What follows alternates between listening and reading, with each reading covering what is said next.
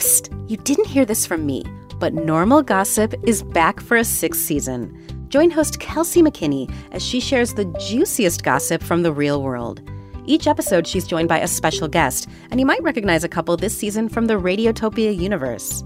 Normal Gossip, named one of the best podcasts of the year by Time Magazine and Vulture, is out now on all your favorite podcast platforms. New episodes starting April 17th.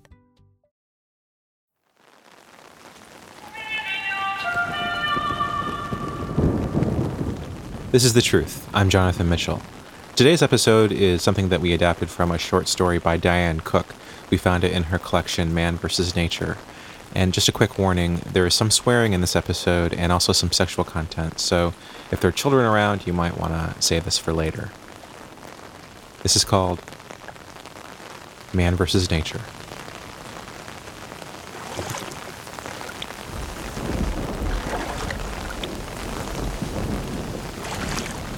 It had been days since the boat ran out of gas, stranding us in the middle of our annual fishing trip. Days since we'd seen another boat or tanker, which was strange on a lake that was usually full of commercial traffic and sports boats. Days since we'd placed bets on a timetable for rescue, gotten bored with spitting contests, swapping sex stories, imaginary card games. It'll let up soon. You think so? Oh my God. You okay? Yeah, I'm fine. Days since we'd finished the beer, brats, and buns, the sweet potatoes, the eggs, the butter, the 3 bloody steaks we bought for the last night when we figured we'd be tired of fish. Hey, remember how I was the star of our high school team? Of track. And field. Both. Days since Dan claimed the water was safe to drink, even though we were shitting and pissing into it, saying, "It dilutes," as he swished a turd away.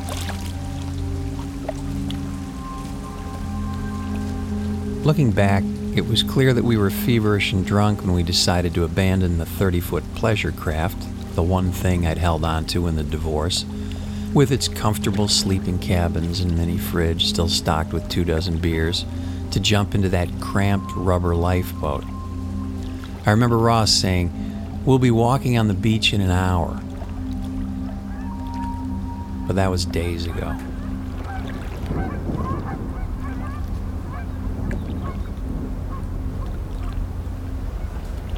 When I woke up, I was only holding one oar. Did you fall asleep? Yeah. You didn't tie him to your wrists? No, I didn't. You need to tie him to your wrists. This is not a problem. This is a problem. It's not a problem. See? The 3 of us were babies together. Our moms took turns watching us. Still, Dan and Ross were always the better friends. They flashed Morse code signals into each other's bedrooms, but I lived too far away to join. They went to the same local university, I went to the Army. I made sure we stayed friends. Dan became a television writer. Ross had a family in our hometown. I moved out west and married Patricia. What a mistake. Hey, let's play a game. What do you want to play, man? Imaginary cards? Great, yeah. Sounds good. No. I was joking, dude. No way. Okay, how about we bet on whether or not we get rescued? Jesus. Huh? What's the under? You are a macabre fuck. What about girls? We haven't talked about them in a while. That can't be bad, can it? Talking about girls? Ross, why don't you start? Come on. Fine. Melissa Panzino. I knew he'd I was start 16, there. she was I could 18. wait. Dan dared me to take a picture of her naked. I wanted to but hear she would about say no, so I Bren. didn't even- Beautiful, without asking her, blonde my friend did, she was crazy. Bren. I am bored. This is boring. Also, I am tired. Maybe just start a little later on. Move fast forward a bit. Kelly Feldman, sophomore, roller skater, crazy, flexible. She used to bleach her pubic hair. It was only a matter of time. And then I met Bren. Sweet, sweet Bren, wearing only cotton panties, giggling into her hand.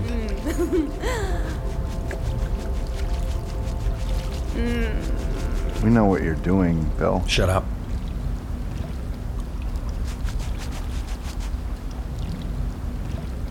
I hate you. We'd been unlucky, but maybe luck's cyclical. Maybe it's constantly on the move, gracing people, then gone. Was I due, or had I squandered my share long ago? I slept with your wife. I know. If I were a TV writer, I would be writing this stuff down because this is all gold. Dan, you are a television writer. That's what I meant. I meant if I had a pen, I would write. Did you sleep with my wife? Did you sleep with Brad? Does it matter? Yeah, I think it does. Now that we're here, I think, yes, it actually matters. Well, then no, I did not. Why'd you say you did? Because I wanted to. I've always wanted to sleep with your wife. She was hot. Dude, she is hot. Why did you say I know when I said I slept with her if I've never slept with her? Because I thought you did. I always thought you did. How could you think that? How could you think that I would do that to you? Because I banged your sister. Why would you remember? Why do you got to bring that up? You know? Why? When we get home, I am going to sleep with your wife. You deserve it. No chance. Did he mean we had no chance of making it home, or that I had no chance with Bren? How could he be so sure? Did Bren say something? It was years ago, and we'd been so drunk, and it was only a blowjob. If I were writing this on a sitcom or a movie, I would write this as a fight scene. Where every time either one of you talk, you just start wrestling with each other. And it makes the boat really tippy, which would be really tense for the audience because they would be convinced that it was actually going to tip over. And then the actor who plays me would intervene and say something like, hey, fellas, something, blah, blah, blah. And then cue laugh track, which would calm you guys down because, metaphors, etc. And then some action music would play, and we could finally start figuring a way out of this mess. Yeah, what is the way out of this mess? Well, shit, Ross, that's a great question. Why don't we flag down one of the tankers that we keep seeing? We haven't seen any tankers. All right, then. We're 3 men in a boat in a large lake, and it's a major shipping route, and why have no boats passed to rescue us? I want you to write me a world in which that happens. Well, the other day, a coup d'etat occurred in Canada. Mm-hmm. Yeah, rebels blocked all of the seaways and ports in protest. All right, get this. This is how it goes. Armed gunmen break into his room late at night when he's smoking a cigar and a brandy. Right, this particular boutique hotel has super strict no smoking rules, which we will convey with a pan from the no smoking sign to the Prime Minister as he's relishing a thick exhale. But right then, armed men bust in, they throw a bag over his head, and they just drag his ass down the hallway toward the service elevator. And all the other guests in the hotel are like screaming and cowering in the hallway because they see these crazy big dudes with all these guns, and they hate guns. Canadians hate guns. They're peaceful Nancy's, Canadians. The armed men, they bring the Prime Minister down to the basement of the hotel, but it's not actually just a regular basement. It's like a dungeon from colonial times. And they tie him to a chair, and they threaten to rape his daughters. They're twins, his twin daughters. Double the pleasure, one of the more dastardly gunmen says as he twirls his waxed mustache. The Prime Minister breaks under the pressure of imagining his beautiful brunette daughters brutally raped, which we would show in soft, slow vignettes. So it's classy. And of course, feminist. But then the army steps in. They overthrow the Prime Minister, they strip him of the authority to give the country over to these guys, and proceed to battle the counterforces by laying siege to all of the rebel territories. So there's no boats right now in this seaway to the ocean, the one that we are headed for, because right now there is a fantastic battle taking place. Picture this. Underwater torpedoes, cannons being fired from the bluffs by scrappy yet handsome thrown together village armies. Real run-of-the-mill, believe-in-able poor people types, the kind that wear potato sack clothes and stuff. And somehow a pod of government-trained beluga whales gets unleashed with explosives. They're wearing explosive helmets, okay? And they're trained to go underneath enemy boats and blow themselves up and the boats. Like real whale kamikaze shit, like whale Medal of Honor. Boom. The war is on, man. Prime time. It's quite a show. What do you call it? Man versus nature.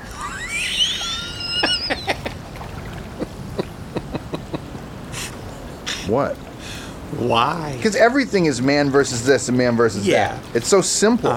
It's man versus everything. It's me, it's you, it's us. It's in us. Okay, but this is a war story. It should be called Man versus Man. I'm the writer. How about that? I get to call it whatever I want, and it's man versus nature. Well, I'm calling it Man versus Man. Try and stop me. I'd watch Man versus Nature. Oh, I would too. God, I wish I had a pen. When we're rescued, I'm gonna sell that show and make you a star. Me? No, really not you. You're the star of Man versus Man, remember? Cool. I'm gonna take a piss. Oh, Phil, no, not in the boat, please. God. Oh well, couldn't be helped. Why would I sleep with your wife? I have my own wife. Because your wife sucked. And my wife is awesome. Patricia didn't suck. Okay. Yes, she did. She did. And you hated her. No, I didn't. I didn't hate her. She hated me. I loved her. Really. That's the truth. You want to have to? Thanks. Is that the jerky? I thought that was gone. This is the last one.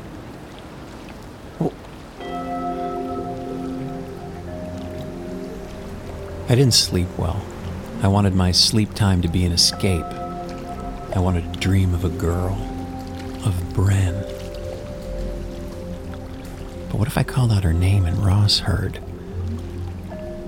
What about dreams of some vacation, some cabin in snowy woods, the fireplace, beer?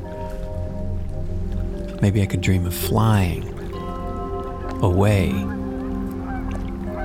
from here. I dreamed of birds, their talons puncturing my arms as they pried white worms from the blisters on my neck. Wake up! Wake up! Get your shit together. We have to go. We have to go right now. Where? Go where? Where? What do you mean where? Down there, man. Okay, common citizens like us, accountants and lawyers and TV writers are taking up arms. We're getting our father's rifles and muskets and we're kicking the rebels the fuck out. And it's a full-on revolution and it's all around us. You can hear, how can you not hear that? How can you not hear that? How could you even sleep? I heard a trickle of water. Dan had peed himself. It's a humanitarian nightmare, dude. It's World War III. And the only safe place is under the surface. It's kind of beautiful if you think about it. The world is collapsing. The only world that you and I have ever known is collapsing. And the world below this one is flourishing, right? Man versus nature. I fucking told you guys. And get this. This is the irony of all ironies. We're actually in the perfect position stuck out here. Because out here, we are citizens of no world. And so we're totally welcome down there. And I don't think I could have done it, Phil. I really don't. But you have guts. You knew something was happening, and you kept us out here. God love you for that, man. You're a fucking genius. I'm so dumb. I thought we were gonna die. It turns out we're gonna live. I didn't know anything. Okay? I didn't keep us out here. Dan leaned over the side, looking down into the water. Bren and the girls are already down there. Say hi, Ross. Say hi. I I don't see anything. You just broke their hearts right in two. Hey, Do you Cal, see get that? back in the boat. Don't you see, Ross? Come on. Dan, stay in the boat. Come here. Come on. Get in here. If you leave, you cannot leave me. If you leave me, I will die of boredom. Ross. Get back in the boat. Ross, I'm so tired. I'm so tired, man. Everything was still. I thought maybe the moment had passed. But then Dan slid his body over the side of the lifeboat. I managed to grab his foot, but the shoes slid off. I gotta go in and get him. We gotta go get him.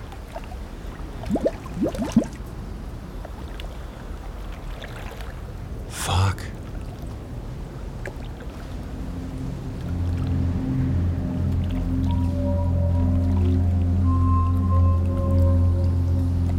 I thought Ross would make a play for the better seat now that Dan was gone. He just sat there, peering over the edge.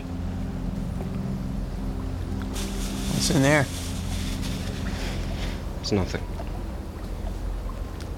You had a pencil and paper this whole time? And you didn't tell Dan? Too small to fit a whole TV show on it, don't you think? Besides, I didn't remember I had it. What kind of asshole do you think I am? I would never do that to him. What are you writing? Nothing that concerns you. It's for my girls. What are you gonna signal a bird to have him come and pick it up and take it to him? Whoa, hey, what are you doing? Sit down. Hey, sit down. You expect me to believe you didn't do this on purpose? What are you talking about? Strand us out here? Oh, come on. Hey, You sit just down. happened to forget to fill the tank? What? That's crap. We've been doing this for how many years? That's baloney. You're crazy. Hey, easy. Just sit down. True, I hadn't filled the tank up all the way. Dan and Ross hadn't offered me any money. It was weird. They usually did. Gas is so expensive now. I'd felt uneasy ever since I picked up Ross. Me and Dan were fine, but then Ross got in the car. I thought then that maybe Bren finally told Ross about the blowjob. I wanted Ross to know and to go on these trips with me anyway, because we were such good friends and nothing could ruin that. And I could feel that I'd gotten away with it, and then maybe it could happen again with Bren. It had been a fantastic blowjob. I was drunk, yes, but I remember. She acted drunk, but she wasn't. She wanted it. And she never comes to the door to see Ross off on these trips. She's harboring some serious feelings for me. God. Bren. We used to have a ball together back in the day. We'd all go out when I visited for the holidays. Ross and Dan always drank too much, and I always offered to drive Bren home. They never suspected anything. We made out the first couple of visits, and I felt her up frantically. And then that fantastic blowjob. But then she stopped going out with us when I was visiting. She's with the kids, Ross would say, and he always had a weird look. We weren't even gonna come this year. Me and Dan, we talked. We talked about stopping this stupid week. We hate it. And Bren hates it when I go. Not because I leave her, but because of you. She says you're a creep. She makes a face when she says it. It's... Me and Dan have our own week. Yeah. In July, we go rock climbing. It's awesome. And we were planning even more weeks. Dan was seeing a girl. We were going to have them up to the cabin. She's great. I bet you didn't even know about her. I bet you didn't even ask him what's new with him. I bet you were never like, hey, Dan, what's new with you? But then you got divorced and, oh, God, you were so fucked up. So fucked up. And we felt bad because we're nice people, so we came. And now look. Dan is living with mermaids and it's World War III. And we're never gonna get out of this shitty rubber boat! My girl. They felt sorry for me? Is that why they didn't give me any gas money? Because they really didn't want to be here? And Bren said I'm a creep? That's not true. Do they really go rock climbing? Do they really have their own week? When we were kids, I asked to sleep over, but their moms said no. I gave them candy, money, comic books. I bribed my sister Maggie to have sex with Ross, who was still a virgin by the time he left for college. I didn't know she was a virgin too. Ross told me. He said Maggie was a crybaby.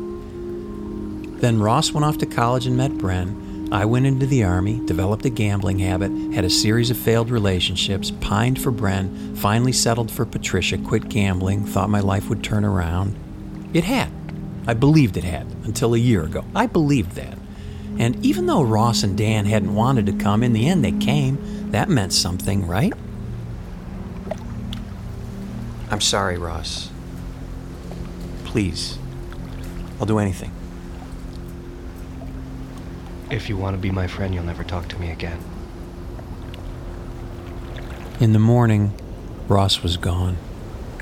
His water-warped golf scorecard was tucked into my hand. On it was written, "Got rescued!" !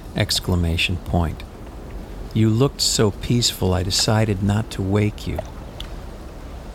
All around me was the same still, gray water I'd seen for days, weeks, months. I want to live. Really live. Let go of the world. Wasn't there a way to get to the ocean from here? Everything's connected to the ocean somehow. Yeah, I could float up that seaway Dan mentioned to the Arctic. I could find a way to catch fish and just drift through the icebergs and shower in whale spouts. Now that's a life. Not like mine. Divorced and 40. No kids. I should have taken that as a sign. She didn't want to have kids. What woman doesn't want to have kids? It's the guy who's supposed to not want kids. The wife is supposed to be like, "We're having kids, you asshole," until the guy feels pushed into it and resentful. But when they pop out, he's supposed to realize that his kids are the reason life makes sense. And then he's supposed to love his wife even more, want to get a better job, discover his new purpose as protector of his family. That's how it's supposed to go. That's what you do. You have a bunch of them and they're your friends. They look like you. You give them your feelings. It's animal. It's basic. What kind of cunt doesn't want to have kids? Stretch marks, she said. My whole life. Wasted.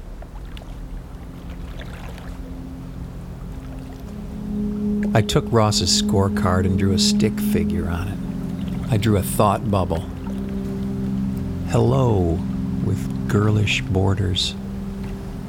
At first it was Patricia, but I couldn't think of the perfect thing to hurt her or fix things. Then it was Ross, but I could only think of apologies. And for what, I couldn't say. I missed my friend. Was the figure a child? I couldn't see it. It was unfamiliar. A stick figure. It didn't look like me. Who will miss me? No one has. That's real. That's a fact. The water flattens, and I see the hull of a ship miles in the distance. The current carries me to some kind of tanker. Hey! I slice my palm against the barnacles stuck to the hull, and blood the color of cartoon apples flows out. Oh, God! A real boat. A rope ladder unfurls down the side, and I grab hold.